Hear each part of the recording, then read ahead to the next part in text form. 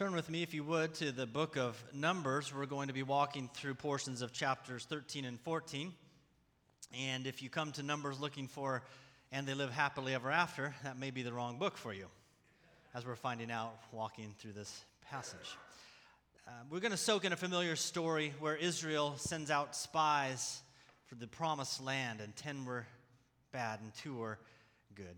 As you turn there, I'd invite you to pray with me. And as I turn to prayer, just a reminder, some of you may not know that we have from our midst, we have Josiah Hole, we have Reen Sykes, and Jacob Sykes are going to be serving this week with Royal Family Kids Camp, a camp that works with children out of foster care and adoptive families. So to give these kids a wonderful summer camp. So we'll be praying for them, and I invite you to pray for them throughout the week as well. Let's pray. Heavenly Father, we're grateful for your word, which is living and active. Open our eyes and ears that we might receive what you have for us in your word, that we may be drawn and made more into the image of your Son, Jesus Christ. In that, we pray for those who are serving you in various capacities. We pray for Josiah, for Reen, for Jacob, and all those who are volunteering their time, giving of themselves to pour into children who need Jesus and need to hear of his goodness, grace, mercy, and love. So I pray you would strengthen and uphold them in that work. Now draw near to us, strengthen us in this work as we receive your word. We pray all these things in Jesus' name. Amen. Amen. Now if you're my age, a little bit older, a little bit younger, you know the song about this passage, don't you? 10 men went to spy on Canaan, 10 were bad, and 2 were... Okay, right? There's a few of us. What did they see when they went to Canaan? 10 were bad, and... All right, so there you go. We just aged ourselves, right? Who's ever... No. This is the song about how do you remember this passage. Well, we make up songs. But let's look at this passage for ourselves here, chapter 13, the first couple verses. The Lord spoke to Moses, saying, "Send men to spy out the land of Canaan, which I am giving to the people of Israel. From each tribe of their fathers you shall send a man, everyone a chief among them." See, God had freed his people from Egyptian slavery, and he's freed them in order to possess the land of Canaan, where they would build a house for his name. He would establish them as a new people, a new community. This is the land that Abraham journeyed to and he journeyed through. This is the land where Isaac and Jacob and all of his offspring, they dwelt. They never possessed it in its fullness. See, God delivered the people from Egyptian slavery through miraculous signs and wonders, right? And then he led them through the waters of judgment to Mount Sinai, where he gives them his word. He leads them by fire and by cloud of his spirit. And he gives them priests to serve in the house made for his name. And so following that, we find Moses and company. Now, they're on the edge, the verge, the boundary line, ready to go into the land that God promised to give to them. And so Moses says, hey, send 12 men, one from each tribe, chiefs from each of the 12 tribes. Go and search out this land. The names Joshua and Caleb are familiar, but the rest are somewhat mysterious, so we don't read all of those names here this morning. But why? Why is he sending out these spies? Well, we see in it that they're looking to see if the land is good, and they're also, in a sense, counting the cost of obedience to God's word. They're going to see if this land is indeed inhabitable, if it's good, and to see what it will cost to follow God's word. So we're going to skip down to chapter 13, verse 17. It says, Moses sent them out to spy out the land of Canaan. He said, go up into the Negev and go up to the hill country, see what the land is, whether the people who dwell in it are strong or weak, whether they are few or many, whether the land that they dwell in is good or bad, and whether the cities that they dwell in are camps or strongholds, whether the land is rich or poor, and so on. Moses commanded them to go and see if the land is good and to count the cost. Jesus invites all who would follow him to count the cost as well. To behold Jesus in his beauty and glory, it is enough motive to see him clearly that we might submit to him, to worship him in all of his glory. But when it comes to sharing in the fellowship of his sufferings, of dying to ourselves day in and day out, of warring continually against sin and against the devil, is it worth the cost? Because that's a high cost of following Jesus, of giving our entire lives and our entire being to him. He doesn't mince words. His own life is a testimony. To submit to his way is to endure suffering. But we endure suffering as those who hope. The land is good. But what could it cost? They see good things in the land, but they also see strong and warring tribal peoples. What do the people find there? Verse 23 gives a bit of a report. They, the spies, came to the valley of Eshcol, cut down from there a branch with a single cluster of grapes, and they carried it on a pole between the two of them. They also brought some pomegranates and figs. That's a big cluster of grapes, isn't it? That's a big cluster of grapes. There's no such thing as a free lunch, though, right? That's what the old saying is. No such thing as a free lunch. Here they just take a tree's worth of grapes down with them. The land is bountiful. It's fruitful, flowing with milk and honey. It's beautiful. If you look across the landscape of our country, we see Old Faithful and all of its goodness and glory, the Rockies and their majesty, the amber waves of grain. All around us now we have center pivot irrigated cornfields. Is there anything more beautiful than that? Orchards, nut farms. It's good land. And the initial report from the 12 spies is, it's good land. Look at verse 25. At the end of 40 days, they returned from spying the land. Verse 27, they told them, we came to the land to which you sent us. It flows with milk and honey, and this is its fruit. And they display the fruit of the land. It's very good land. It is pleasing in our sight. All is well, right? Well, the very next word from their mouths gives us pause. They just said the land is great. What's the next word in verse 28? However, verse 28 and 29, the people who dwell in the land are strong. Cities are fortified and very large. Besides, we saw the descendants of Anak there. The Amalekites dwell in the land of the Negev. The Hittites, the Jebusites, Amorites, that dwell in the hill country. The Canaanites, they dwell by the sea along the Jordan. To translate that for you, it's walking into Husker Memorial Stadium, and who do you see? The Buckeyes. The Badgers. I mean, Northwestern, for crying out loud. I've got a map of what this journey looked like for them. It's a little bit blurry, my apologies. My eyesight's not too good. Just kidding. Does it make any sense? They started down south there, and you can see the spies. If you look at this map, it's 150 miles from the beginning of their journey all the way to the top. Okay? And there's a lot of green there. What you wouldn't see is that there's a lot of brown there as well. A lot of desert land. There's a lot of hills. There's a lot of plains.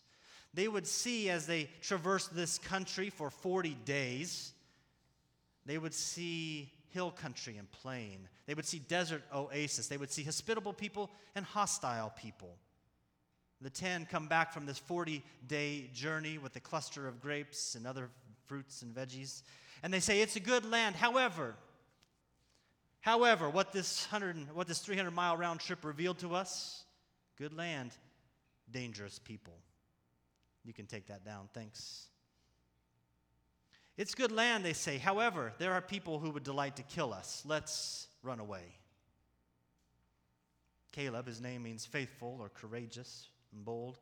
Caleb speaks up in verse 30. But Caleb quieted the people before Moses, said, let us go up at once and occupy it, for we are well able to overcome it. Come on, says Caleb. Don't listen to these others. It's good land. There are people there that will harm us, but we can take them. Let's go. God promised to give us this land. Let's go. But then the others speak up, contradict him vehemently. Look at verse 31. Then the men who had gone up with him said, we are not able to go up against the people, for they are stronger than we are. So they brought to the people of Israel a bad report of the land that they had spied out, saying, the land through which we have gone to spy out is a land that devours its inhabitants. And all the people that we saw in it are of great height. They go on to say, we seem to ourselves like grasshoppers before them. It's a bad report, is what the Bible tells us. It's almost as if the 10 are saying, well, you know how easily we stomp out grasshoppers from their existence? Well, we are that grasshopper. And should we go into that land, we will be stomped out. And the cancer of doubt spreads rapidly. See, the people saw the land was good. And they began to count the cost of what it is to inhabit God's word, God's promise, to take that on. The cost was high, and the people doubted, along with the 10 spies. Chapter 14, beginning at verse 1. Then all the congregation raised a loud cry, and the people wept that night. All the people of Israel grumbled against Moses and Aaron. The whole congregation said to them, "Would that we had died in the land of Egypt, or would that we had died in this wilderness." Remember last week's sermon? That's the exact same refrain that they were singing last week. Verse 3. "Why is the Lord bringing us into this land to fall by the sword? Our wives, our little ones will become prey. Would it not be better for us to go back to Egypt?" They said to one another, "Let us choose a leader and go back to Egypt." The reader will say, but God promised to give them this land. Caleb and we'll see that Joshua are giving this report that we can do this. God said he would give us this land. God has commanded us to go into this land. Don't rebel against God in your grumbling. Why the doubt then? Well, we can relate, can't we? We can relate. It's one thing when you receive God's promise and you've seen him deliver through these majestic plagues. He defeats Pharaoh and his captors, right? It's one thing to walk in the promises there, but what about when suffering and hardship enter in? Believing God in comfort while we're flourishing is different than believing God in the heat of battle. And we're in sorrow, anxiety, and fear. See, what we have here, the spies, they're using the serpent's lie, but it's the inversion of it. What did the serpent say? "Surely you will not die," right? But what are the spies saying? "Surely we will die." They clearly lose grip on God's promise or his word, which leads them to reject God's provision and reject God's prophet. Their line of reasoning is pretty logical. "Surely our leaders care not for us. Look at our wives, our little ones. They're going to become prey for the enemy." Pharaoh, it was rough to deal with, unreasonable at times. And Egypt was certainly no picnic. We were slaves there, but we were alive. Moses is surely leading us astray, surely leading us to our death. It sounds like the golden calf incident at Sinai. It sounds like echoes, or we hear echoes from last week's sermon with the grumbling wanderers. It sounds a lot like what Jesus faced as he came to save the people who then reject him. So God seems here to reach the end of his patience. And he says in verse 22, the second part, he says, "You, Israel, have put me to the test these 10 times, have not obeyed my voice," perhaps symbolizing a complete disobedience. He doesn't list out what those 10 times were, but he says 10 times you've tried to flee from my presence and return to Egypt. Chapter 14, verse 6. "Joshua the son of Nun and Caleb the son of Jephunneh, who were among those who had spied out the land, what did they do? They tore their clothes and said to the congregation, 'The land which we passed through to spy it out is exceedingly good. If the Lord delights in us, he will bring us into this land and give it to us, a land that flows with milk and honey. Only do not rebel against the Lord. Do not fear the people of the land. They are bread for us.'" They bring a good report of strength, of courage. It comes from the lips of the 2 spies, Caleb and Joshua. They speak confidence that God will provide as he promised. And what is the reward for the prophet of God who speaks his truth? We see at the end of verse 9 and 10 that the congregation with one voice wants to stone them. That's the death penalty for those who are apostate, who want to run from God's presence. Verse 11 through 12, the Lord then speaks to Moses. "How long will this people despise me? How long will they not believe in me in spite of all the signs I have done among them? I will strike them with the pestilence and disinherit them, and I will make of you a nation greater and mightier than them." Okay. God's wrath is burning hot. What do you want, people? We want Egypt. You want Egypt? I will let you go your own way. Last week, our wanderers wanted meat, didn't they? Remember that? How much meat did God give them then? it was coming out their nostrils. He gave them over to their heart's desires, where they feasted in abundance and overabundance. Here, these Israelites want to live as Egyptians, as enemies of God. And so God gives them over to their desires. And he gives them over to plague, where they find death, the same death that God's enemies endured. Wanderers will be wiped out. God will instead, he says, make a nation, one greater than Israel, but now he's going to work through Moses. But then Moses steps up here, and Moses reminds God, as it were, that he put a rainbow in the sky not to destroy the world. He made a promise to Abraham, Isaac, Jacob, and Joseph that he would not destroy them, but would save the world through them. He speaks to God face to face, reasoning, pleading. You cannot wipe out this people, O Lord. This is the prophet in the counsel of the living God. And here's what Moses says, verse 13. Then the Egyptians will hear of it, for you brought up this people in your might from among them. They will tell the inhabitants of this land that they have heard that you, O Lord, are in the midst of this people. You, O Lord, are seen face to face, and your cloud stands over them. You go before them in a pillar of cloud by day, a pillar of fire by night. Now, if you kill this people as one man, then the nations will have heard your fame, who have heard your fame will say, it is because the Lord was not able to bring this people into the land that he swore to give to them, and that he has killed them in the wilderness. Moses pleads for God to relent of his wrath, to not destroy the whole people, to forgive a people in rebellion. And what is the basis for this? Moses points out that God's reputation is at stake. Remember, prophets are welcomed into the counsel of God.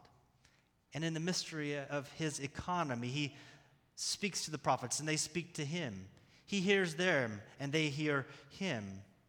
He listens and he responds.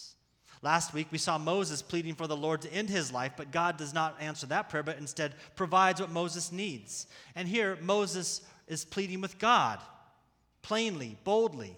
Don't wipe these people out.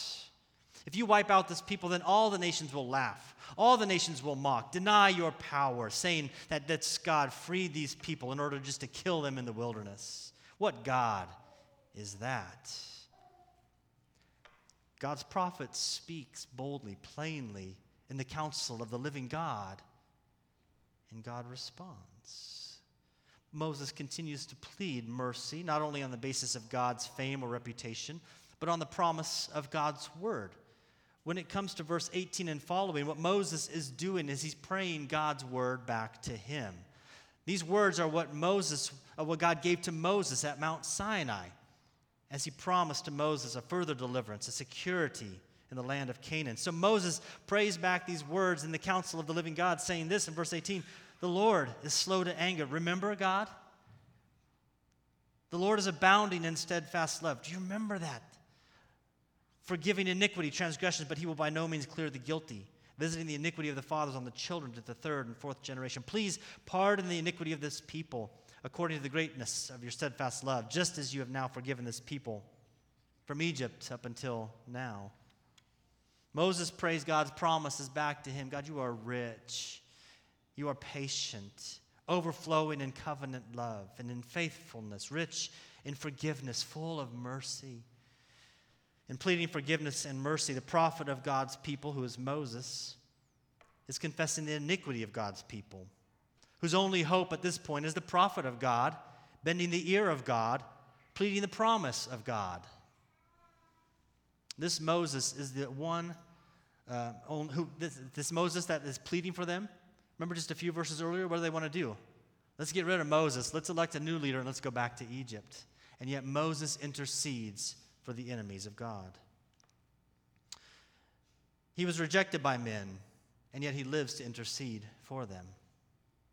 God hears, God responds in mercy, love, and forgiveness. That is his very nature. Verse 20 and following. Then the Lord said, I have pardoned according to your word. But truly as I live and as all the earth shall be filled with the glory of the Lord, none of the men whom have seen my glory and my signs that I did in Egypt and in the wilderness, and yet have put me to the test these 10 times, have not obeyed my voice, none of them shall see the land that I swore to give to their fathers. There is forgiveness of sin. God says, I have pardoned their iniquity. Is God slow to anger? Well, it doesn't feel like it right here, does it? But he's just said for 10 times they've been testing him. They've been rejecting him. He's relented. He's relented. He's relented. According to the word of God's prophet, God has pardoned those who have been rejecting him. It is that while they were yet sinners, right? Dead in trespasses and sins, that God loves them, sacrifices for them. What words of comfort and hope erupt from Moses' mouth. The Lord is slow to anger, abounding in steadfast love and praise, loving, forgiving. But it also says what? That he will by no means clear the guilty, visiting the iniquity of the fathers on the children.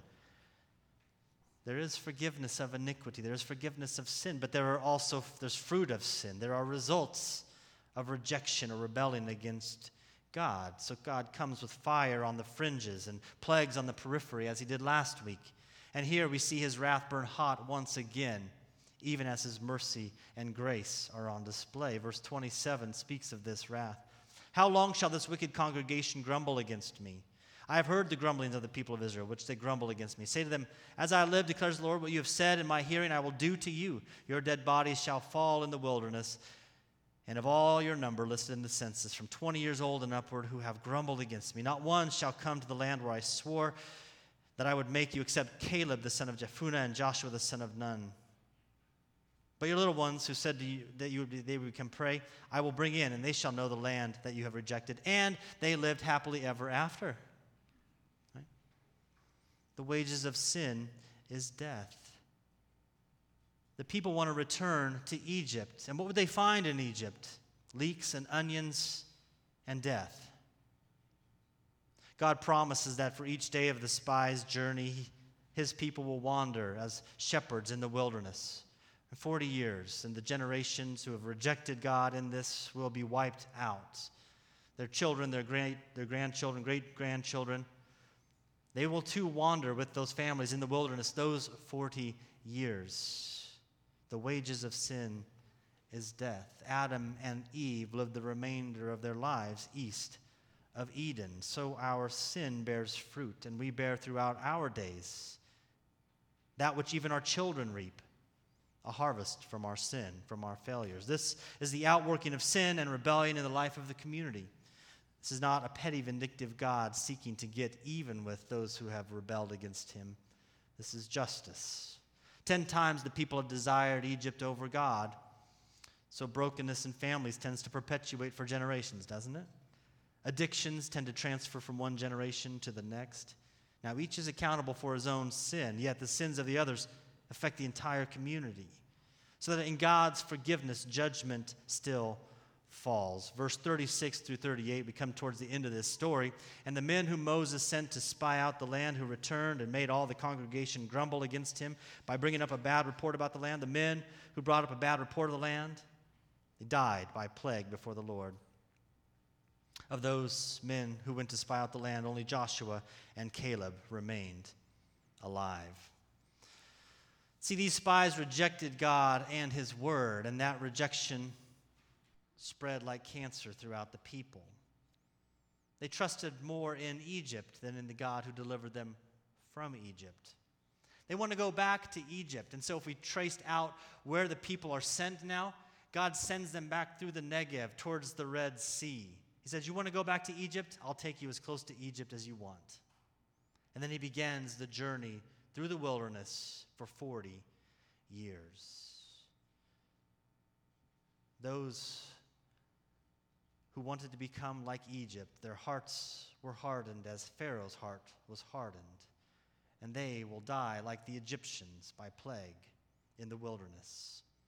And those who are freed from sin's bondage are yet cursed to wander in the wilderness, a 40-year journey. And that 40-year journey is a type of dying. I want us to see that. The 40 years not only served to wipe out an entire generation, but what was it like for those younger generations? Every day, every month, every year in the wilderness was a type of dying to self, a type of dying to that desire to go back to Egypt. Oh, the wilderness is hard. The wilderness is the way of death. But the wilderness is also the way to the land promised by God. That was a journey that will claim everyone that is older in the older generation, except Caleb and Joshua. Even Moses, Aaron, and Miriam will die in the wilderness. Which is why this passage and others like it throughout Numbers and other passages there, the book of Hebrews reminds us of these accounts and of these passages. Speaking of a similar passage to this one, the writer to Hebrews warns the followers of Jesus at his day and for us today. He says, Today if you hear his voice, do not harden your hearts. If God has spoken, if God has promised, and you've heard his voice, do not harden your hearts. What's the most common word throughout this passage? They grumbled. They grumbled. And they grumbled. Right? If you hear his voice, do not harden your hearts. That grumbling is more than a complaint or a lament. It's not saying that we can't ever argue as Moses does with God. The Psalms are replete with complaints, with laments, with addressing God in our pain, our sorrow, our fear, anxiety. That's what the Psalms are a lot about, right? But this kind of grumbling that they say, Caleb and Joshua say, what? This is not just complaining. It is more than that. It is a rebellion against the living God. It is a denial of his good character. Ultimately, it is a rejection of God. Would we have done differently? 300 miles in the wilderness, and we've got some grapes and figs and pomegranates to show for it. These are great. But remember the Amalekites, the Jebusites? Well, probably not. I mean, giants and superior warriors are scary things for sure. So if this story is our story, we do well to acknowledge our weakness, to acknowledge that we are prone to turn from God's word of promise. Even though God has sent a better Joshua into our midst, a better Caleb into our midst, this one is given as the very word of God, not only speaking words of confidence and truth, but he is the very word of God. See, we worship a Joshua, don't we? That's what Jesus' name means. It's Joshua. We have another deliverer who has come in the same vein as Joshua. He has come to deliver a people from their rebellion and sin. A better Joshua has come. And we live in Jesus as a better Moses as well, because he lives now to intercede on our behalf. In the same way that Moses was pleading with the Father face to face, so now we have Jesus, another Moses, but he has risen now to ascend into the presence of the Father. And this Jesus speaks face to face through all eternity, God's true and final prophet, eternally in counsel with Father and Holy Spirit, pleading God's character, his fame throughout the world. This is our story. This passage is our story of grumbling, of sin, of death. It is our story of redemption as well. See, this chapter of Israel's history ends with the people. They refuse to go into the land, but they want to go back towards Egypt. But at the end here, they're convinced, okay, let's go to the land. But they go without God's blessing. God says, you're going to wander in the wilderness, and say, we're going to go instead what we should have done in the first place. And they die in that venture, because in so going, they are rejecting God's word and his way once again. Now, there's a chasm of difference between what we read for the lives of Israel here in this story and our lives today. We have to admit that, at least. But the story of sin, of wrath, of redemption, it's our story as well. It takes different form, but it's the same story. Now, we don't wage war with nations to possess a land because Christ has already conquered. All of the earth is his. Our vocation, rather, is to redeem what Christ has won, to work in the spheres in which God has placed us, to reconcile all things to him or to God through Jesus Christ. We are called to a life of renewing, a God-honoring life in our families, in our neighborhoods, throughout our church, to saturate ourselves with His Word and His promise, to walk confidently in a world which is at enmity with God and His Word, in a world that rejects the promises of God. See, we too face the temptation to go back to Egypt, to hear God's Word and say there must be a different way. There must be a better way. We will face temptations to conform to the cultural moment, to feel God as absent when we wander in a threatening wilderness. But we are those who count the cost of following Jesus. We are those who enter the wilderness with our neighbor, with our brother, with our sister. And we trust that He is with us, no longer in a pillar of fire or a cloud to lead and guide, but He leads us in Christ through His Spirit. And He promises His people to protect and to provide. See, at the story, we're reminded that Moses led his people so faithfully over the years, and Moses died before entering the land. Caleb and Joshua, they held fast to God's word, and they led with courage and strength, but they too died. And Jesus has come to lead. Jesus has come to conquer.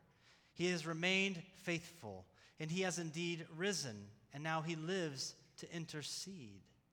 The confidence we have for redemption in and through this passage is not in a Moses, a Joshua, Caleb, but in Jesus Christ, who now sits at the right hand of God the Father, who speaks face to face into the Father's ears, saying, "This is my beloved brother. This is my beloved sister, my beloved child. In my death, you promised them life. In my death, you provided for them deliverance." It is the same voice that speaks into those words in the Father's ear that now speaks to us, His people, and says, "Come to me, all you who labor and are weary. Come to me, and you will find rest." Today, if you hear His voice, do not harden your hearts. Let us pray. Heavenly Father, we're grateful for your word, and now we entrust ourselves to you, that you would care for us, provide for us. We rest in your promises through your Son, Jesus Christ. We pray all these things in His name. Amen.